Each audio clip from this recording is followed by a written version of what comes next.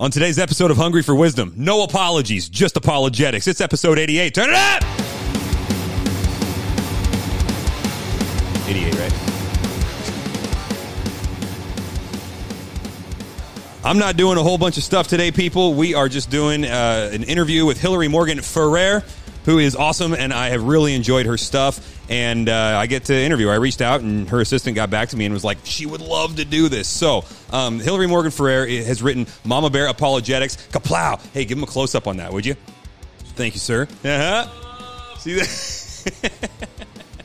As soon as I saw this book, I saw our sister Jessica wearing a T-shirt that said this on there, and then I was like, what is that? And so I tell the whole story in the interview, but I got the book, read it, and I'm like, yes, thank you. Somebody has done this and said this in a way that's articulated well for average Joe and average Josephine without theological training that can be passed along to our children. We're all about discipleship in the home here, guys. We want parents discipling children. We want husbands discipling wives. And then from there, it can spread out to the church. From there, it can spread out to the rest of the world. And this is a really good tool to put in your guys' hands to do that. So the first one is called Mama Bear Apologetics, Empowering Your Kids to Challenge Cultural Lies. And then they actually just released another one, which is the Mama Bear Apologetics Guide to Sexuality. And so it talks about these issues of gender and sexuality and romantic love and marriage and family and babies and all of this in a way that young people can understand, digest, and then replicate verbally on their own, because when you can say something in your own words, that's when you know you understand it. And so these are tools that now can be put in our hands. So I had a great time having a conversation with Hillary Morgan Ferrer, and I hope you guys enjoy it as well. Let's get it. Hillary Morgan Ferrer, thank you so much for being here on Hungry for Wisdom. It really is actually a pleasure to have you. I've been looking forward to this for a long time. Oh, thank you for having me. Yeah, just a quick backstory for you. I think the listeners probably know this from when we were saying, hey, guess who I'm talking to? But I'm a pastor, right? And I was walking around, and one of my children's directors was she had this book and the shirt that matched it. And I'm like, Mama Bear Apologetics. What is it? I said, that is the coolest name ever. And then just the fact that she was the one wearing it, I'm like, okay, that gives it credibility to me because I trust her. So I looked into it, tore your book apart, and I was like, thank you. Somebody has done it. So anyway, I really appreciate the work you put in. So on behalf of all of us here at Grace and Truth, thanks for your work. Appreciate it. Oh, thank you so much. I want to get you talking about what kind of led to this. I heard in another interview that you gave, you told a story about a young man that you know that basically turned away from the faith because somebody made a comparison to Santa Claus, and that was it. And so I'm curious about what shallow roots look like. So what happened there? So it really, he didn't seem to have shallow roots. It was the son of this woman that was in a Bible study with my parents. And so the pastor had asked my husband and I to come out to the church. It was back when we lived in the DFW area near my parents, because they were going through an apologetics series. And so just to kind of come out and help out, because my husband is also an apologist. He works with Frank Turk at Cross Examine Ministries. But she kind of got up and gave her testimony a little bit of what apologetics had meant to her. And it was basically, she had two sons. I can't remember if she homeschooled or not, but they went through Awanas. They went through youth group. They were, youth group leaders. Well, I think one of them even rededicated his life in college. And then his first job out of college, he had a boss that was very, very antagonistic towards the Christian faith. And he said that Jesus is basically Santa Claus for adults. And something about that just, made sense to him. And he came home and was like, I don't know if I believe in God anymore. If you look at our very early podcast, we have a 2-parter with Jody Weiss. So it was her son that we talked to her about what that looked like. And it was basically the shift from modernism to postmodernism that she had not been prepared for, that all the questions that come up in postmodernism that really have no basis in absolute truth, and just the concept that absolute truth can exist. And so she felt so blindsided by this that she started, a Bible study for parents, and she started tearing into, what is this postmodernism? What's going on in culture? And every time he came home, she would say, well, ask me more questions. And then she would study while he went back out. And I'm not sure exactly where he is now, but I know it's someone who thought she did everything right. They'd done the church, they'd done the Awana, they did the youth group, they did the everything. But she did not understand just how insidious a lot of the postmodernism thought is, and that basically once it starts burrowing its way and making its home into almost like the soil of your mind garden, shall we say, that it just breaks apart the ability to have that absolute truth. And since the Bible falls into the category of absolute truth, it doesn't grow there anymore. And so so that was kind of her story. That's tragic. I really hope that he came back around and had another realization, of the truth he'd been taught. And that's probably important to specify when we're talking about something. I mean, you're willing to call your ministry Mama Bear Apologetics, right? But mom and dad don't have the ability to guarantee results, right? We just did a parenting conference here, and our speaker, Scott Denny, he made this great point. He said, he read out of Isaiah 2, and he said, Israel had the perfect dad, and look how they rebelled, right? And so he says, Israel is my son. So when we say Mama Bear, or Adam and Eve, they had the perfect, right. Like legit, and he was still 0 for 2 on that one. So it's like, we can't judge ourselves if our kids walk away, because it's like, even in the perfect environment with the perfect father, stuff still happens. Yeah. So then the goal then is not to guarantee results or to try and be God for our kids or those that we're discipling, but really just to, how would you explain it? Just to equip them, to influence what we can. I mean, what's the main thrust? To prepare them. Sorry, I cut you off there. No, it's really to prepare them.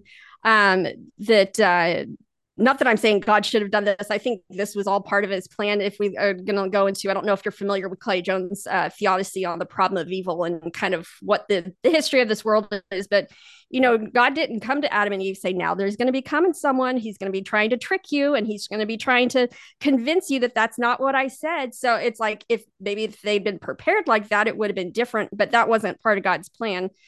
For redemption. But that's something that we as parents can do, is we're not trying to tell them, think this, think this, think this. We're trying to say, maybe in the younger years, this is what we believe.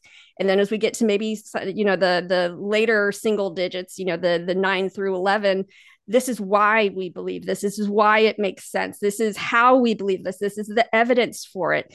And these are some of the arguments that you're going to hear against this. Like, I talked to people about the concept of what does it mean to, it's funny, this word didn't have such baggage back in the day, but the vaccinations, this idea of creating antibodies against ideas that biologically speaking, what's happening, we'll say with normal vaccines, where every single type of virus has its own DNA, and it can spit that DNA into a cell, and then it replicates and makes more viruses. So, but what viruses also have is they have kind of like a unique shaped protein. It's called protein spike, that's on the outside of their membrane. And you have different parts of your body that can come and they can recognize that shape. And the antibodies will recognize that shape, almost do like a handshake with it, find the one that matches.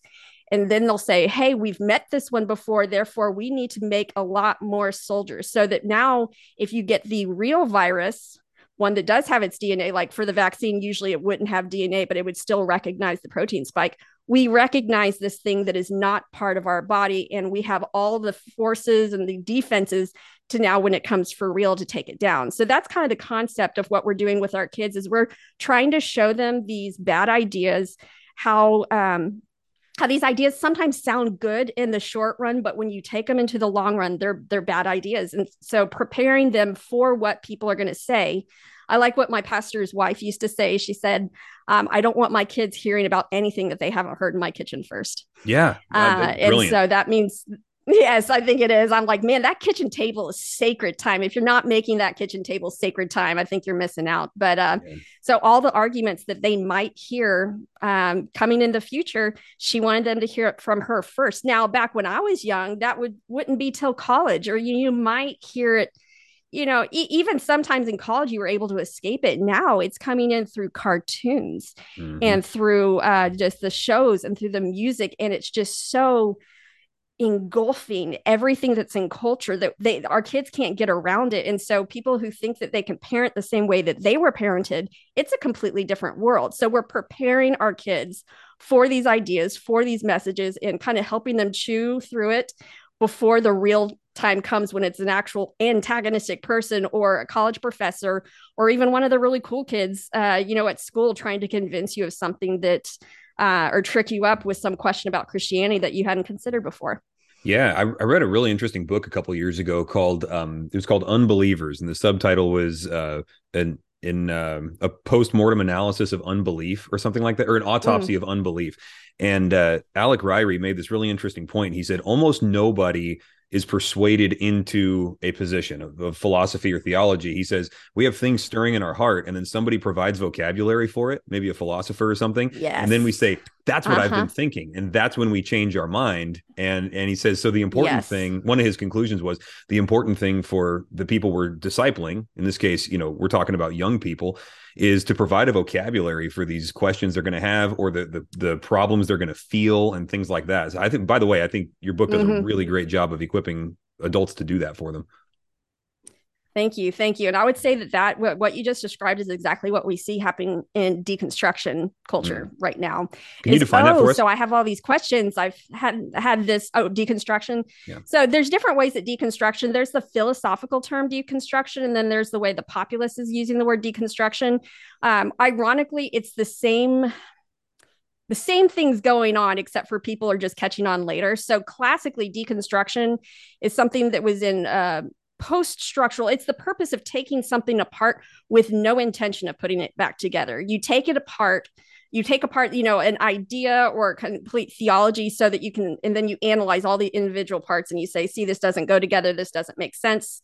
And then you leave with the faith and crumbles. In fact, in traditional Derrida style deconstruction, you're even going down to the concept that words don't have meaning, that we can't even understand what the original Bible writers meant. Now, fast forward to now, and we have people using the word to just mean, oh, I have questions about my faith, or I had a really toxic upbringing in a hyper fundamentalist church. I want to distinguish between hyper fundamentalism and fundamentalism. Fundamentalism would be a set of tenets that I think that just in Christianity are very good, healthy tenets. Hyper fundamentalism is when you add a whole bunch of other stuff, kind of like what we see in the Bill Gothard movement about, what you can wear, how long your hair can be, when you're allowed to move out of your parents' house. That's really not addressed, as much specifically in scripture as a moral imperative. And so it's when people are trying to dismantle. I like what Ginger Duggar-Vuolo, she's one of the Duggar kids. She has a book out that's called, and she says disentangling. That's a better phrase for what someone's actually doing. Because when you're saying you're deconstructing, there's no sense that you're going to have any faith there afterwards if you're doing classic deconstruction. I don't know. Does that make sense? Absolutely. That's different than renovation. When we were out there at Chaz. I don't know if you remember when that was going on up here in Seattle, but they took over part of this. Oh, golly, yeah. Yeah, so we went out there and shared the gospel with all those domestic terrorists, which was kind of a wild experience. And I'm talking to one of these guys, and I said, what's the plan here? And he said, look, we just need to clear the slate. It's going to be up to future generations to figure out what replaces it. And I'm like, anybody can set something on fire. That's nothing, right? It's hard to build something, but deconstruction is just demolition. Yeah. I like what Chesterton says. He says, never tear down a fence unless you know why it was erected in the first place. And so that's kind of what we have, is a bunch of people that it's like they think it's so easy to build. It's like they're just tearing down everywhere they can. They have no idea what it takes to build a civilization. And in the meantime, they're tearing down things that really have made civilization for thousands of years, like traditional family. It's like, okay, let's see you try to make a stable society without traditional family, and go. Yeah, which is a great argument to teach our kids history. I mean, how do you know that if you don't know history, right? Exactly. Let me go here for a second, though. The one of your opening chapters, it might even be the introduction, I don't remember. It says a mama bear doesn't necessarily need to be a mom, and that got me thinking because, and you've talked about this in other interviews and stuff, that I mean, you don't have kids, and yet you started Mama Bear Apologetics, right? And it got me thinking about the specific role of women in the Christian society these days in equipping children, because like I spend a lot of time just trying to get guys off of their butts, right? Like that's a big part of what pastors have to do these days. Like, men, stop playing video games. Yeah, exactly. So there's a lot of that, right? But if we're not careful, of course, we could swing the pendulum too far and be like, all right, men, you do the work. But there's millions of women sitting there with all of these gifts and opportunities. So what are you trying to equip? It seems like you're trying to equip specifically women, mothers or aunts or teachers or grandmas or whatever. So what is it that you want this group of women to know about how to equip kids? Well, first off, I kind of picked moms. Like it's not like I even picked moms. It's more like I just started having this burden on my heart. Number one, so I was introduced to women in apologetics, which back when it was ISWA, and I was like, why do we need a separate thing for women in apologetics? Why not just apologetics? And I discovered through this person who introduced me, she said there's a large demographic of women who would not read something unless it's written by women for women. And I thought, wow, I was not aware of that. I've never had a hard time, like I've learned from whoever, but there's apparently a large demographic right there. And so my mind went immediately from who's teaching the women to wait, how are we getting the moms? Like to me, the moms are the youth pastor in every single household. And it's not because dad doesn't do anything, but it's because from ages 0 to like maybe around 16, if there's anything wrong, mama's the one they will go to. You could have dad sitting in front of the TV, literally doing nothing. And when that kid can't get the cap off of his, peanut butter jar, he's going to go into mom who's sitting there shaving her legs in the bathtub to ask her to get it off instead of the dad who's sitting in front of the TV. It's so true. For whatever reason, right? I know moms are like, amen. For whatever reason, kids will go to mom first. Mom knows everything until they start getting into their mid-teens. And then it's only with specific topics, things like politics and maybe like economics and maybe some of the more theory kind of things like that. But since the moms are getting the questions first, I thought that needs to be a major place where we are putting our efforts into. We are equipping moms. Now, anyone who has read my books knows that the books are good for men and women. Yeah. That they're really good for anyone. But this is just a demographic that I felt like the Lord said, this is the people that I want you to go and try to reach. And anyone else who wants to come along, that's great. But I've given you this demographic for a purpose. Yeah, that's great. Well, I'm really happy that you're doing that because, when I feel like there's a lot of overemphasis on very narrow slivers of big topics these days. That's kind of the thing, right? Like we're going to zero in on this and that's my thing. And then I'm going to pigeonhole everything into that subject. And it can be men's ministry or women's ministry or parenting, or it could be politics. I mean, it could be whatever, but I just felt like you did you and the other contributors to the book did a good job of saying, look, here's our lane and here's what we're doing, but it's also broadly usable. I found it to be a good tool. In fact, with our co-op that we're running out of the church here on Thursdays, they asked me to teach an apologetics course to the 12 to 16 year olds. And I put my outline together based on John Frame's book on apologetics and yours. And so it's like, this is extremely usable. So yeah, well done on that. Let me pick off some specific subjects because the way the book is set up, and I don't know if you need to say more about this if I'm getting this wrong. The way it's set up is after some introductory material, you basically go through worldviews that are like modern day threats to a kid's understanding of the gospel, right? And some of those I think are maybe underemphasized or maybe just not even understood that this is a threat. So I wanted to draw attention to a couple of them. But as far as how the book is set up, is that a fair summary of it? Yeah, so we call those the ism chapters, just because a lot of them are scientism, naturalism, feminism, all the isms.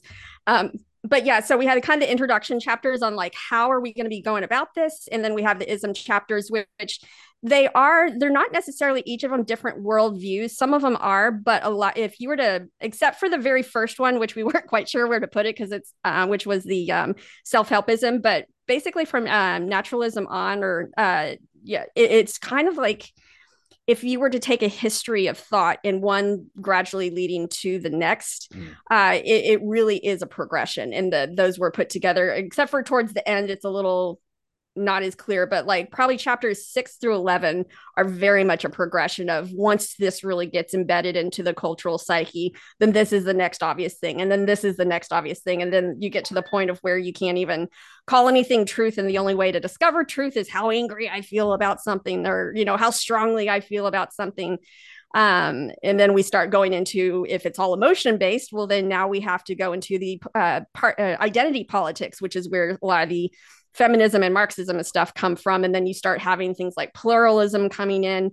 It really is a progression of thought and the natural progression that happens once you really have cut off the idea of ultimate truth and coming from God.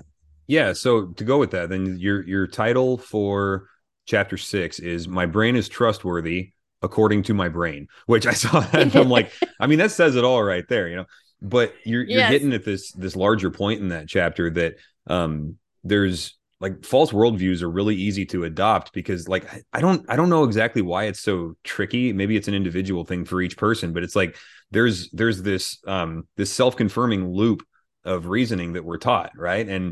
And they deny it's happening the entire time it's happening, but it's like guys, there's like you've closed off a system and cut out a lot of the information that's there. And so that's what Yep. naturalism does. It's like you're only allowed to consider this box, and if you ask why, Yes. then you think the earth is flat, right?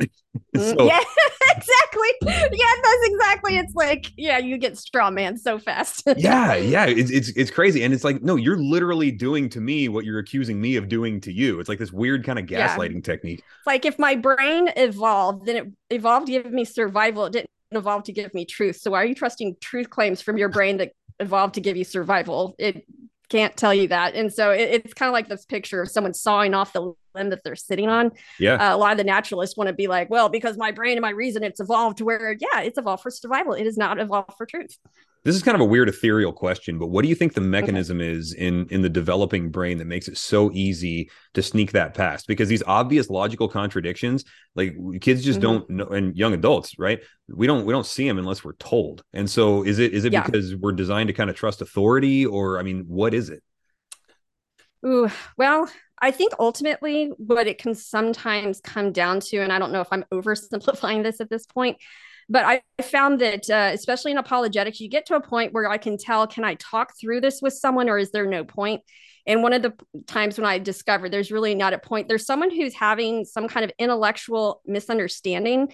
And then there's people that are having a spiritual blindness. And I can very clearly sometimes tell you which one I'm talking to. Okay. Where if there is nothing that I'm saying, no amount of logic, no amount of reason, no amount of anything can quite penetrate to them, or they can't repeat back what I've been saying, or they're just not picking up how, hey, yeah, if your brain evolved, then it can't give you truth. It just gives you survival. And they just can't even fathom that. You have a spiritual issue that's going on there that goes beyond just the intellectual issue. And I think some people end up beating their heads against a brick wall when they don't learn how to recognize when there's spiritual blindness versus an intellectual, just something hasn't been explained well enough. Um, I would say I would also put it into something that I've been looking into called schemas. So schemas are a part of learning where you kind of learn basic things, and then you add to your knowledge. It's called scaffolding in education, where you take what you already know and you add things to it, and then you keep adding to it. And anything that's different from what you've already learned, you don't know how to attach it to there. So you almost like ignore any kind of contrary evidence. You ignore anything that doesn't fit into your schema. And so the longer you go with this schema, if it's not a good schema, the longer you're unable to really pick apart your own worldview. And so I think this is where we are training kids to actually create within their schema, that we're having to look at critical thinking. Is this a truth claim? How do I know this is true? What are the evidences for this being true? And then one of the most important things is, what is the furthest logical conclusion of this idea? And I think that's another place where things sound really good in the short run. And I think sometimes it could be an emotional reaction that we have to it, but they don't trace it to its furthest logical conclusion to show how, ooh, yeah, if I took that to its furthest logical conclusion, that really doesn't make sense. But no one's ever taught them how to go past just this initial experience or this initial analysis that they've made. Because the initial experience is ultimate in this worldview, right? Like that Yeah, is, yeah. and if you Your argue lived with experience. that, yeah, really. And so, Yeah. I mean, I want to get you to define postmodernism, because we started out talking about it, and I thought, okay, we need to dig into Define postmodernism. You're so cute. You can't define Right. postmodernism. And that's what we call a logical contradiction, kids. Yeah. So, Yeah. but we do go through phases of cultural philosophy, right? So Yeah. so modernism was big in, I don't know what, like the 50s is that's kind of what was going on there, and it's all in the universities, but it's on the scientific revolution, and it's really where they thought everything that we can know can be arrived at if we pool our collective reasoning, that everybody's kind of created the same. If we all think rightly and we all study this in the same way, we're all going to come to the same conclusion. And that turned into the scientific method. But then they discovered, hey, everybody's still fighting over all these different theories, even though we're supposed to be able to come to this like cohesive conclusion, sing kumbaya, and yay, we've discovered ultimate truth. Then when they didn't have that, and so this would be the modernism, i.e. the naturalism chapter, when they realized that that wasn't impossible, it was like that bubble got popped. And I don't know if you've ever had it where you had your hopes all in something. And the more your hope was in something, and when you find that it doesn't work, you don't just say, well, it needs a little bit of a makeover. You're like, I reject that altogether. So this idea of rejecting it altogether, we used to believe that we're all going to come to the same conclusion, all come to the same objective truth. Well, now I'm going to reject that conclusion completely and say either there is no objective truth, or if there is, there's no way to know it for sure, or to know who's the one who decides on what's objective truth. And really, that's where you get into the postmodernism, is where nobody has the authority to really say what's true. And if you try to say something's true for everybody, well, that's oppressive, that's powerful. And really, all the other isms that you have coming after that are because we have erased the concept of there being any outside authority. And so once you get outside of authority, you fill it with yourself. Once you fill it with yourself and you realize, well, that's still people butting heads, then you start looking to power dynamics, which is where we start seeing the feminism and the Marxism starting to come in. All right, so let me back up a little bit. We've got 2 Corinthians 10, which where Paul talks about, hey, these guys, they measure themselves by themselves, and they come away feeling pretty good, because what else are you going to do, right? Like you're always going to skew that so that you come out on top there. Modernism was the expert worldview at that. It was like the self is ultimate, and I'll measure everything else against me. It's basically like I'm God. I don't think any of them really put it that way, but it's pretty much what it was, right? And so then when that doesn't work, you wind up with postmodernism, which is nothing is ultimate. There's no ultimate truth. There's no ultimate claims. Everything is kind of relative in this non-mathematical sense. It's just sort of like what is for you is for you. I actually, I'm going to move into this, how we're kind of past postmodernism now, but like it's still, the vestiges of it are still there. I mean, when was the last time you had somebody say to you, like, in an abortion conversation or something, well, hey, what's right for you may not be right for her, or something like that. Yeah. That's what that is. Speak your truth. That's what you're here. Speak your truth. That's, very, very much routed and grounded in postmodernism of like, my truth is my truth. Your truth is your truth. Who's to say whose truth is real? So, then pluralism, let's all sing kumbaya and have our own truths together and everything will be great. And it's not.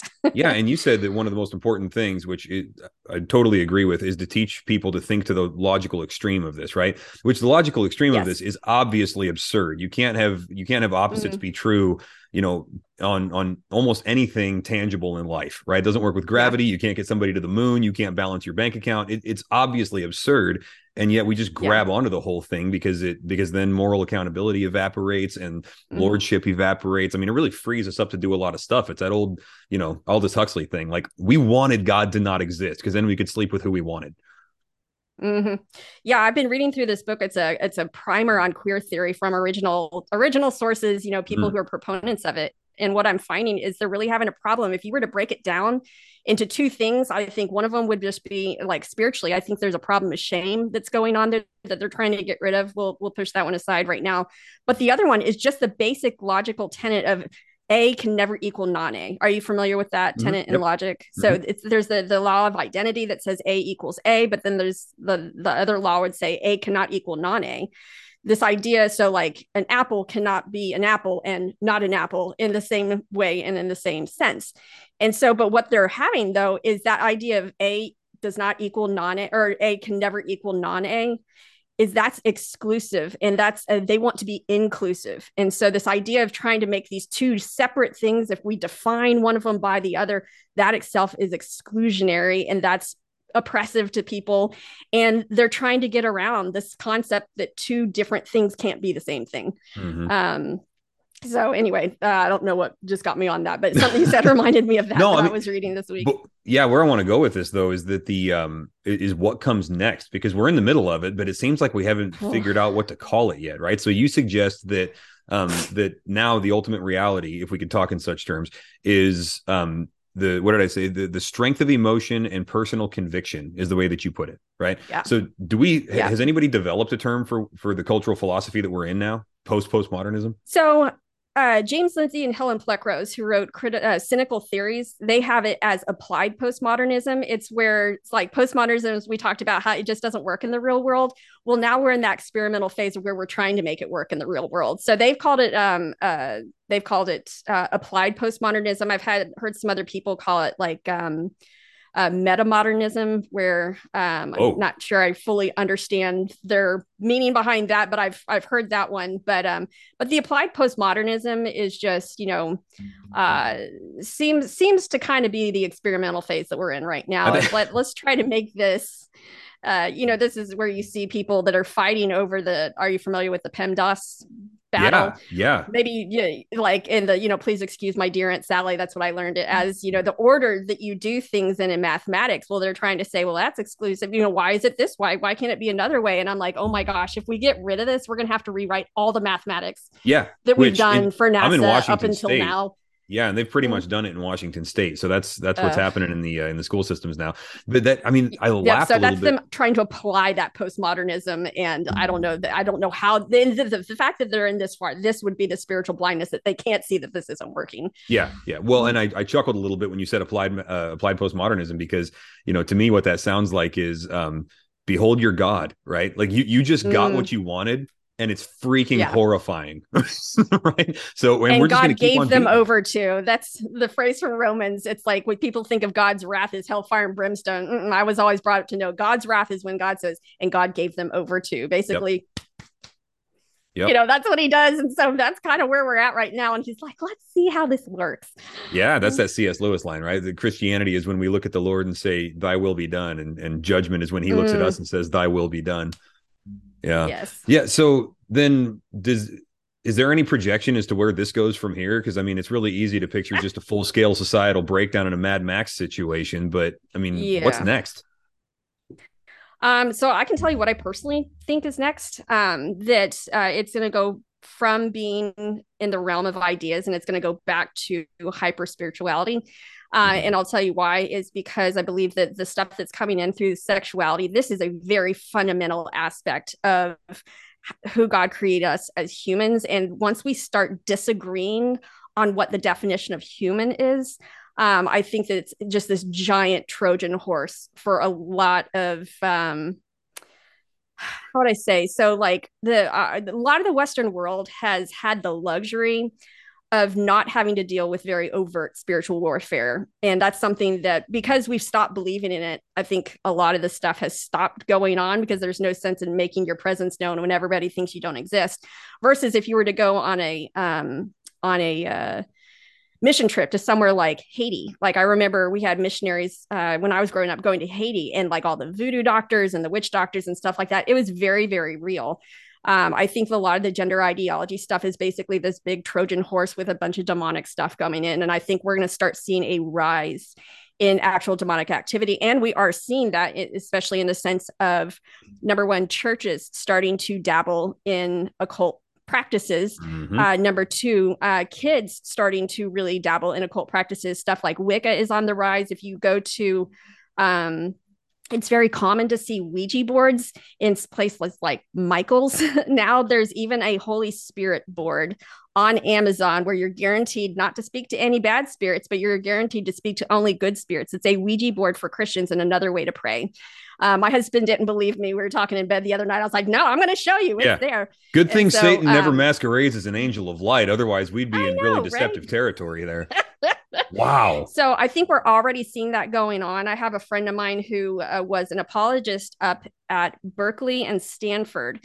And I will never forget the thing that she said to me. She's like, I went in there thinking I was going to be doing apologetics. She's like, I never thought I would have to do as much deliverance ministry as I do. Yeah. And so she was dealing with actual demonic stuff. And so, we act like, oh, well, that's over in other places. I think we're going to start seeing a rise in that. And I think we are seeing a rise in that specifically with some of the more extreme versions of mental health.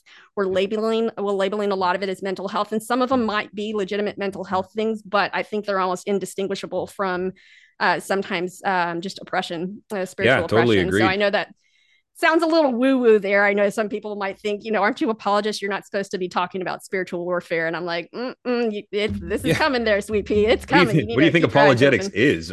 It's a battle for the truth. I mean, I spend a lot of time in the third world, and the stuff that I've seen in the birthplaces of voodoo and so on Mm-hmm. it's like you say, it's more overt. It's maybe a little more what we would consider to be exotic and weird, but it's the same look in Mm-hmm. somebody's eye when you got Yep. a person here who says that they're struggling with a mental health issue, but in reality, not that those things don't exist, but it's like, let's see how they respond to the Yeah. gospel. And when you put the gospel out there and you just see the foaming and the Mm-hmm. spitting, and it's like, man, I've seen this before. Just because you speak English doesn't mean this is a different thing. There was a woman's child that I knew that she was saying, like, I can't say the name Jesus around him. He makes me spell it out. And so she was like, I just want you to talk to him at some point. It was, kind of a friend of the family. So I was talking to him and we were just having fun. We were playing games and I started talking about God. And I kid you not, he curled up into the fetal position and started rocking. He was 8 years old. Poor kid. Yeah. Yeah. And this is, I mean, they come from what's supposedly a Christian family, but Right.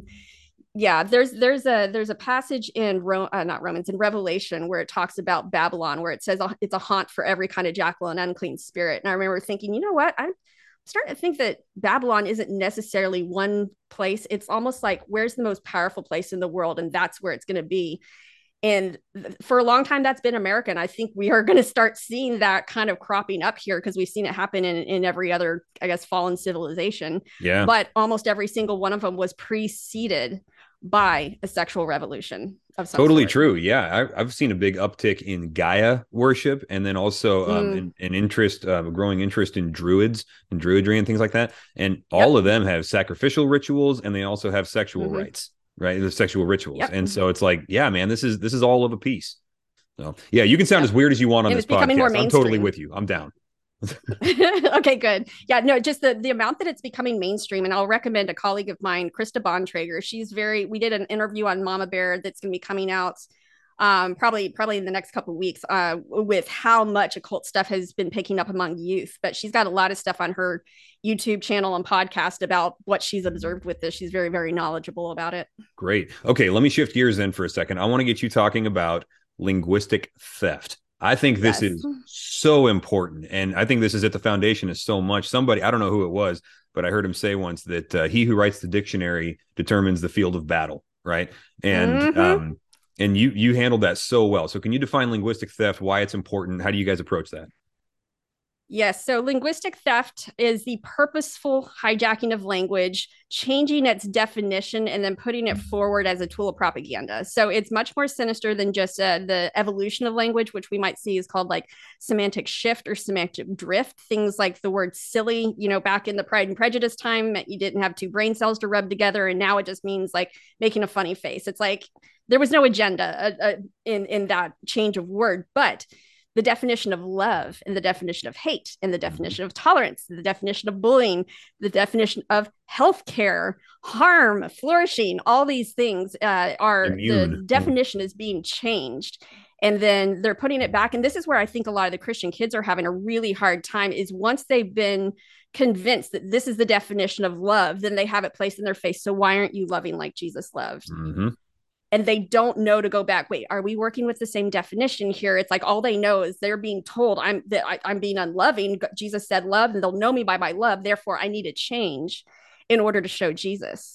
And so it really is, like you said, who controls the words, controls the conversation. Or I haven't been able to verify that this is Voltaire. I think this is Voltaire. It is if you wish to converse with me, first define your terms, because you'd be surprised at how often, like my husband and I discovered this early in marriage, how often we would be having like 2 hour long discussions only to find out that we totally agreed on everything. Yeah. We were just talking about it differently. Yeah. And so I think people have that. So just learning how to define your terms and knowing, I recommend for parents, when I give my linguistic theft talk at different churches and stuff, that they have a buzzwords board next to their TV or next to their radio of these are some of the words to look out for. Of, hey, when you hear the word injustice, what are they meaning? Hmm. What actually happened? Did they give us any details, or did they just say injustice has occurred? How do we know injustice has occurred? Like, how do they define that? So just like these words to listen for, because I really think it is taking advantage of the Imago Dei that we have, that there's certain concepts that we are, as Christians have, and just as humans have built into our hearts, the concept of love and hate and justice and injustice. We serve a God who is all about justice. And so it's kind of taking that idea that we're already agreed with these things, but if we change the definition, then we can make someone agree with a different agenda. And this actually goes back to, I mean, I'm sure it goes back further than this, but Saul Alinsky, who wrote the book Rules for Radicals, he has this rule that he says in there. One of them is you do what you can with what you have and you clothe it in moral garments, because all effective means require the passport of morality, which means that, and he defines his goal at the beginning of the book. My goal is to get power, how to get power and how to use it. And the way to do that is you do what you can. You do what you can with what you have and you clothe it moral garments, because all effective means require the passport of morality. They have to think this is the right thing to do. So this is very, very much just built into our cultural conversation right now. Yeah. So let me put we'll put something in the lab here. I'll give you a scenario, and then maybe you can analyze how we can walk out of that when we find ourselves in this. So there was a real life situation. There was a couple of parents, Christian parents, and they had a teenage son who was wanting to experiment with his sexuality. And they were talking to him and said, look, here's how we're going to guide you out of this. From what I can tell, did a phenomenal job maintaining grace and truth and all of that stuff, right? The son said, why do you guys hate me? And they said, we don't hate you. We love you. We sacrifice for you. We've got this house. We give up this for you. Like, we do everything for you. We don't hate you. We love you. And he said, no, if you love me, you would affirm me. The fact that you're not affirming me means you hate me. So their definition of love was quite literally the same as his definition of hate. And so they were locked in different dictionaries there. So how do you work out of something like that in a situation that's heated? I think is when you can get them down to a definition that they agree with. It, like in this case, if you love me, you would affirm me.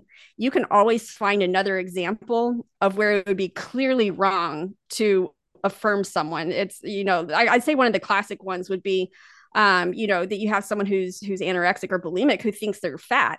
And do you think it would be the most loving thing for us to affirm them? Yeah, you're right. You could lose a few pounds.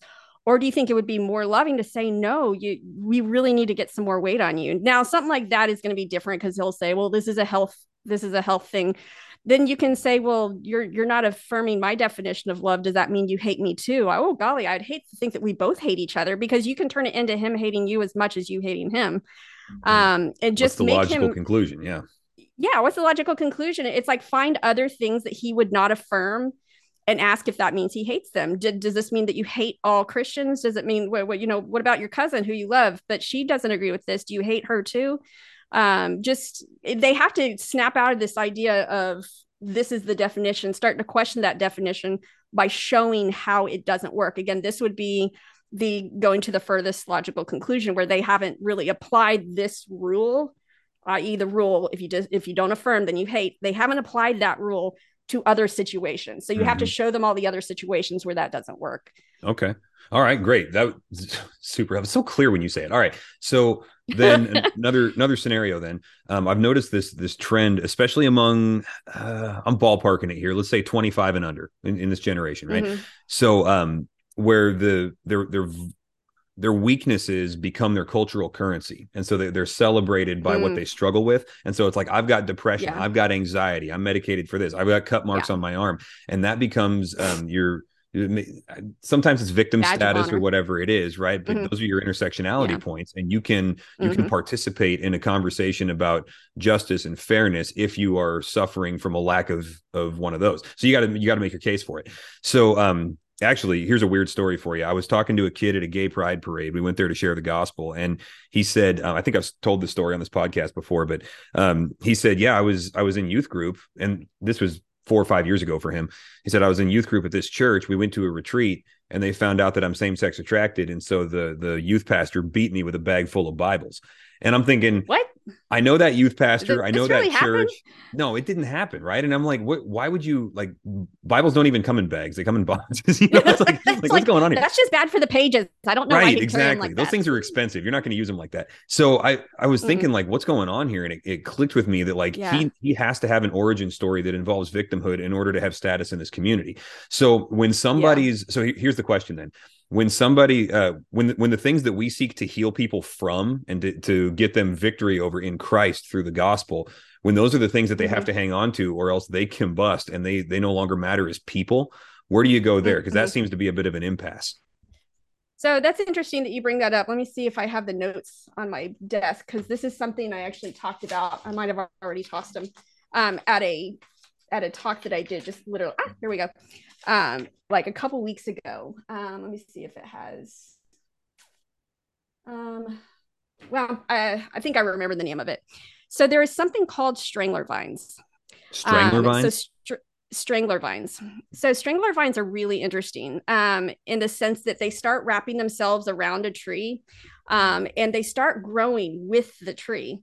But what they do is it's actually a parasite that's eating the tree from the outside in. But what you end up with is something that looks exactly like the original tree, but it's hollow on the inside. And so they have all these different places. So if you look up strangler vines and you look up different places, and they've got some where you can like, it looks like a tree, and then you look up through it and you can see it's just completely hollow. Or you'll see some of these really almost kind of beautiful, but in a real, not dark, but sort of creepy kind of way, where it's like homes that have these vines that are growing over them, the kind of thing that you'd see in like Lord of the Rings or something like Yeah, that. This is I think is essentially what we have going on, is we have these ideologies that are taking over something that's healthy, and then it's eating it from the inside out. So I like showing the tree with the strangler vine, and then what it ends up being. I said, how much do you love the tree if you're advocating for the strangler vine? Do you think the strangler vine has every right to be here as much as the tree?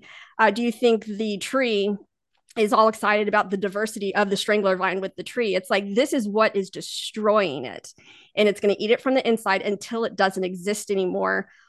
What is the loving thing to do for the tree? And the loving thing is to try to separate it from those strangler vines, because those are the things that are holding it captive and eating it from the inside. Now, I would bring this back to a spiritual analogy, where people think that this is a sort of grafting in, kind of like scripture talks about, like you are grafted into the true vine. So you can be grafting into the absolute wrong vine, one that is going to destroy you. So I think sometimes just bringing up the category, and this is something that I'm very, very a big advocate for especially working with youth, is to give them categories that they haven't considered, that now they can place this new piece of knowledge in. So this category is something that looks safe but really destroys from the inside out, and we can see it with our eyes happening here and what it does to that tree. Now I'm going to compare that to, what if I see something that's destroying someone? Is the loving thing to leave that there, or to try to separate them from it and just say, even if you don't agree, can you understand that this is what I'm trying to do? And can you understand that it would be a loving motivation for me to try to do this? But this is where there's like, I love how God created nature with these little pieces. There's so many just, excuse me, analogies you can take from nature that really show what's going on in the spiritual realm if you just keep your eyes open. And I think sometimes something like that, it gets past what's called watchful dragons. Do you know what I mean when I say watchful dragons? no. So there is I can't remember if it was a talk, that if I named the talk, or if there was like a essay called this, but it comes from C.S. Lewis talking about the people have watchful dragons. It's this idea of they've been so hit with the gospel that they're always waiting to be converted. Someone's trying to get them, another notch on their belt in evangelism. So if you say anything that sounds like I'm trying to convert you, all of a sudden that watchful dragon comes up, and it's like, I'm not going to listen to anything you say. But you start telling them a story, and that little watchful dragon does this. Ooh, tell me more. And you put it into the realm of art, and you put it into the realm of analogy, and you put it into the realm of story. That's why there's a really great podcast out. I think we did a podcast on it. It was based on an article called I was an atheist until I read Lord of the Rings, Oh, where their watchful dragon was able to calm down as they watched Lord of the Rings, and they discovered, wow, there's a lot of truth in here that I can't get from my worldview. Where is this coming from? Why am I resonating with this so much? So sometimes when someone is so focused on this ideology, finding something else, and I think this in this particular case, strangler vines are just fascinating to look at, can take them out of that ideology and start coming up with the category of things that look benign or can even look beautiful that are actually harmful. well, and now that you say that, I mean, that was one of Jesus' go-to moves, right? He would take an analogy from nature. It was usually either family or nature, or just, some societal relationship or Farming. something. Yeah, exactly. And then he would have an on ramp there to the kingdom of God. So yeah, that makes perfect Yeah. sense. Now you're to go with that. Then speaking of maybe the ultimate strangler vine, you had a chapter on Marxism, which when I saw Yes. that, I was like, this woman's a boss. Thank you so much, because it like there are so many things that get slammed into the realm of politics, and then it's like, hey, no Mm-hmm. politics from the pulpit, bro. And so it's like Mm-hmm. the evil worldviews, whatever they are, they can just go ahead and kick anything out of the Christians' discussion bank by just saying it's political. And so, now we're not allowed Yeah. to talk about saving babies because that's a politics issue. Now we're not That's allowed to talk about political. Yeah. about economic models and so on. But there's something about Marxism in particular that is so necessarily anti-God and Mm-hmm. anti-Christ that it's like, I was really glad to see that it made the cut. So can you just make the connection for us as to why a political economic model made it into a book about apologetics? Why is it so important? Well, I can tell you that it was not in the original outline. The we had to replace one chapter, and the chapter that ended up getting replaced was individualism, which is interesting because Marxism is almost kind of the opposite of that. It became clear, especially as we were studying feminism and then some forms of progressive Christianity and identity politics, that there was no way that we could not address Marxism, because basically that was the kernel of the idea that everything else comes from. Now, like Neil Shenvi and I can't remember Pat Sawyer just came out with a book called critical theories. I can't remember the exact. Anyway, they just came out with a great book. And they talk about the danger of lumping everything into the Marxism or the socialism or the critical theory or the social justice, lumping in it to all those together, under one banner word, which is, of course, we don't want to do that. So what we want to do is we want to discuss the ideas and learn how to recognize the ideas. And so the ideas within Marxism, they do count as a complete worldview. In fact, if you see Jeff Myers from Summit Ministries has very large volumes on comparative worldviews, and Marxism is one of them. A worldview is something that claims to make sense out of everything. So, ironically, worldview and religion are kind of synonymous in that sense, that it claims to make sense out of everything. So the thing Okay, that that's Marxism really claims to important make for the listeners to hear. So a worldview is something yes, that it's a system of thought that claims to make sense out of everything. out of everything. So Love our it. Christian worldview really does make sense out of everything when we start of original creation, the fall, and basically how everything's tore up since then, and then the promise of redemption. We can fit every part of our lived experience into those categories. So within Marxism, it's going to be all about who is the oppressed and who is the oppressor, because he literally says at the beginning of the Communist Manifesto that the history of all hitherto societies is the history of class struggle. Now, what he was meaning back then was class struggle in terms of economics, who owned the businesses and who had the businesses. What the class struggle is that we have going on now is the idea of who has the social power and who doesn't have the social power, or who has injustice being perpetrated against them and who is withholding justice. And we can explain everything in terms of that. So, like, just as much as the Christians want to explain everything in terms of that's an example of sin, that's an example of the fall, versus this good thing over here, this is an example of good creation, the way something was created to be. And we have a longing for this stuff in eternity, and that explains where we're destined to go, what that future redemption looks like. As much as we can explain everything in Christian terms, the person who has more of the neo-Marxist idea can explain everything into terms of that person had a hard time because the environment they were in and the injustices perpetrated against them.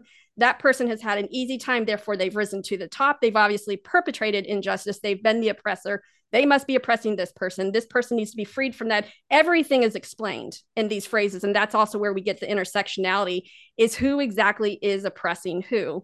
And instead of going back to the original categories that really Christ does have in the Bible, which is the poor, the widow, the orphan, and the fatherless, that these are the ones that we need to advocate for. They have placed it in the realm of skin color, sexual orientation, gender identity, sex, religion, all these different things. And so everything that you hear is people trying to explain who has the power and who doesn't have the power, and how we need to flip that power so that the have-nots have power finally. Yeah, and that how we flip it is that's their version of the gospel, right? Because that's the solution to it. I remember reading that is the solution. James Cone's book. The first time I read one of his books, I was like, let's just see what the big deal is, right? He's kind of seen as, the thought founder or one of the forethinkers of critical race theory. Okay, so let's go and read one of Cone's books. So I read a couple of them, but the first one, I'm just like, this is the most blatantly evil thing I've ever heard, because he lays out the problem exactly as you just did, and with him specifically, it's in terms of race and specifically white versus black, right? And so then I'm like, all right, so what's your solution? And his solution is take the power by force, and once those tables are turned, you'll have justice. And I'm like, is that not the most obvious road to bloodshed? And maybe that's what he wants. I don't know, but it's just like, your pretty gospel sure history's sucks, replete dude. of this. This is how you get into this revenge cycle of this person killed the person in my clan, so therefore we need to kill 2 people in their clan, therefore they need to kill 4 people in our clan. It's like, that's the cycle that we've seen. It never ends.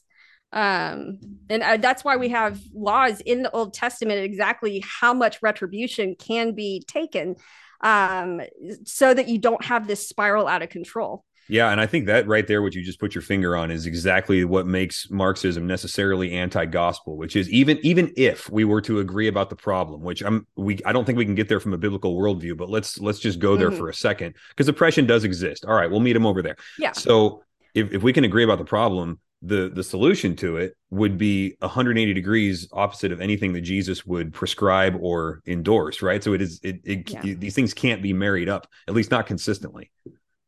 Yeah, I think we actually can agree on the problem a lot more than we think we do. And that's, I think, one of the ways, especially, I know you wanted me to talk about the roar technique a little bit. I think that's actually one of the ways that we can have really fruitful, productive dialogue, is to find the things that we agree on. And I think specifically, a lot of times we agree on some of the basic parts of the problem. It's the solutions to the problem that we disagree on. Yeah. Okay. So run us through the roar method real quick then. Because that was listed as my first question here, and I completely blew over it because we started talking postmodernism, and I was like, I know, right? So much more fun. Yeah. So the roar method, we wanted to have a way that not only did we introduce each one of the ism chapters starts out with kind of a brief history of the ism. This is what it is, like a real kind of concise explanation, some examples from history, and then how would we talk about this through our kids. So first off is recognizing the message. Recognizing the message, you have to do, like, say, for Marxism, that everything comes down to power and oppression. That is, I mean, like, in, what do they say? This is me in a nutshell. That's Marxism in a nutshell, is this concept of power and oppression. And now the O for ROAR stands for, I added a word and I wish I had it in the original, but offer objective discernment. So first off, we're offering discernment. We're not just going and loudly proclaiming, here's what's wrong with everything, because I say that can kind of make you the stench of self-righteousness and rather than the aroma of Christ. Yeah. But just the idea of offering, hey, let me look at some of these things. And people think that discernment, when you're offering discernment, that you're only addressing what's wrong. But I think the two most critical parts of offering discernment, number one, are seeing things correctly. Because you can offer discernment. The example I always give is the band AC/DC, where, all the parents are like, oh, it means Antichrist, devil's children. And it's like, no, they got it on the back of a toaster. It stands for alternating current, direct current. It's on the back of literally every appliance that you have. They just thought it sounded cool. Yeah, but their flagship song is called Thunderstruck. They're not scholars. yeah, exactly. Yeah, so it's like, you need to see it objectively first before you try to disarm it. But you need to look at what do we agree with first. So in all the O sections, we look at what are the truths that someone who agrees with this message are actually getting right. Where can we agree? Where can we stand arm in arm? And then we start doing this more the discernment of saying, okay, what are some of the lies we see sneaking in? Because there is a passage, and I have it in my presentation. I can never tell you where things are, but talks about discernment is being able to approve what is true and excellent. And so part of that discernment is looking at what is true and excellent, praiseworthy, what is right. We got to do that first before we start saying, okay, here's where the lies snuck in. So then you go to where the lies have snuck in. Now we're going to go to argue for a healthier approach. And argue for a healthier approach, we're going to say, okay, what were the things that we originally agreed upon? Now we're going to take these, since we already know we agree on these things, and here's how the Bible addresses it better than the way where all the lies snuck in. And so that's where arguing for a healthier approach for the issue that we all recognize. And then R stands for reinforce through discussion, discipleship, and prayer. And this would be specifically what you do with your kids, where you talk through these things, you help them pick it apart. And I tell you, some of the best times you can do this is sitting and watching TV, especially nowadays that you can put TV on pause, to where you catch things as they're going. And like Amy, one of my other mama bears, it's like her kids will put stuff on pause and be like, hey mom, come listen to this, and call her in there so they can, pick it apart. And they're like, did you see that? Did you see that? Or see if she notices the same thing they noticed. And it almost becomes a game. There was another mama bear who wrote me that said that she would, her like 6-year-old, they'd be in a movie theater and all of a sudden her 6-year-old would yell out, bad worldview. And I was like, I would love to be in that movie theater. That's amazing. So it's like teaching them how to do it on their own through discussion, discipleship. We're going to be acting through it. Sometimes we have the thinkers and then we have the doers. The doers really need to see practical examples of this truth. And then prayer, as you and I talked about earlier, that there are sometimes when there's just spiritual blindness going on and there's a spiritual barrier that is there, and we need to pray through that. You can't argue through that. So reinforce through discussion, discipleship, and prayer. So that's recognize the message, offer objective discernment, argue for a healthier approach, and reinforce through discussion, discipleship, and prayer. Yeah, I really like that. It's manageable and repeatable for average Joe or Josephine or whatever, who has a million things going on, kids running around all the time. So last thing I want to address with you is your, and I think it's your new book. I don't know. I actually just got it because I didn't do good enough research, and I just found that you guys put out a book on sexuality and things like that, and I was like, I gotta get it, but I didn't get it in time to interview you. So anyway, let me just do a cold question here. As far as discipling kids, preparing them, equipping them to engage the world with the sexual psychosis that's just baseline normal right now. General approach for being able to open up these categories of discussion with your kids and things like that. What kind of approach are you advocating for, or method, in terms of how we start these conversations with kids? Yeah. And this actually comes back to the conversation we already had about categories.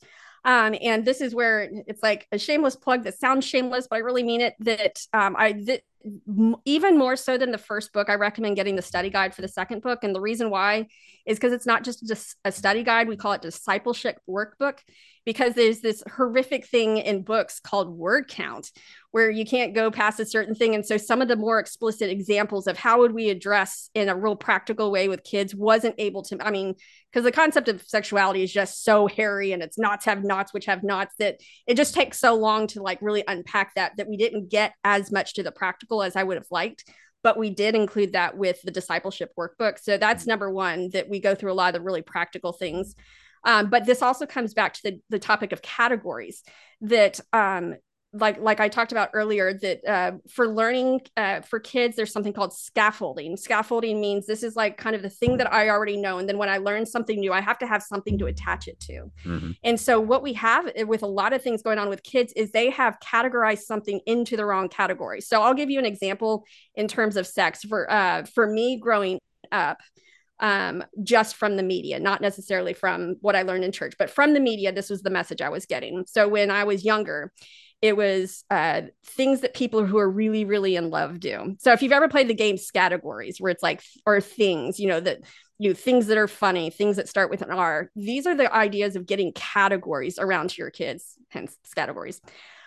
So growing up, it would have been things that people who are really in love do. And then maybe a little bit later, 10 years later, it's things that people who've been dating for a long time do. Then it turned into things that people who are dating do. And then it turned into, if you look at the movies going on right now, things you do the very moment you realize you're both attracted to each other. Like, I cannot count the number of movies where it's like they've been fighting and stuff, and then they kind of start having the softer moment. Then they look at each other and they realize, oh, I kind of like you and you kind of like me. And they're off to the races, stripping off their clothes.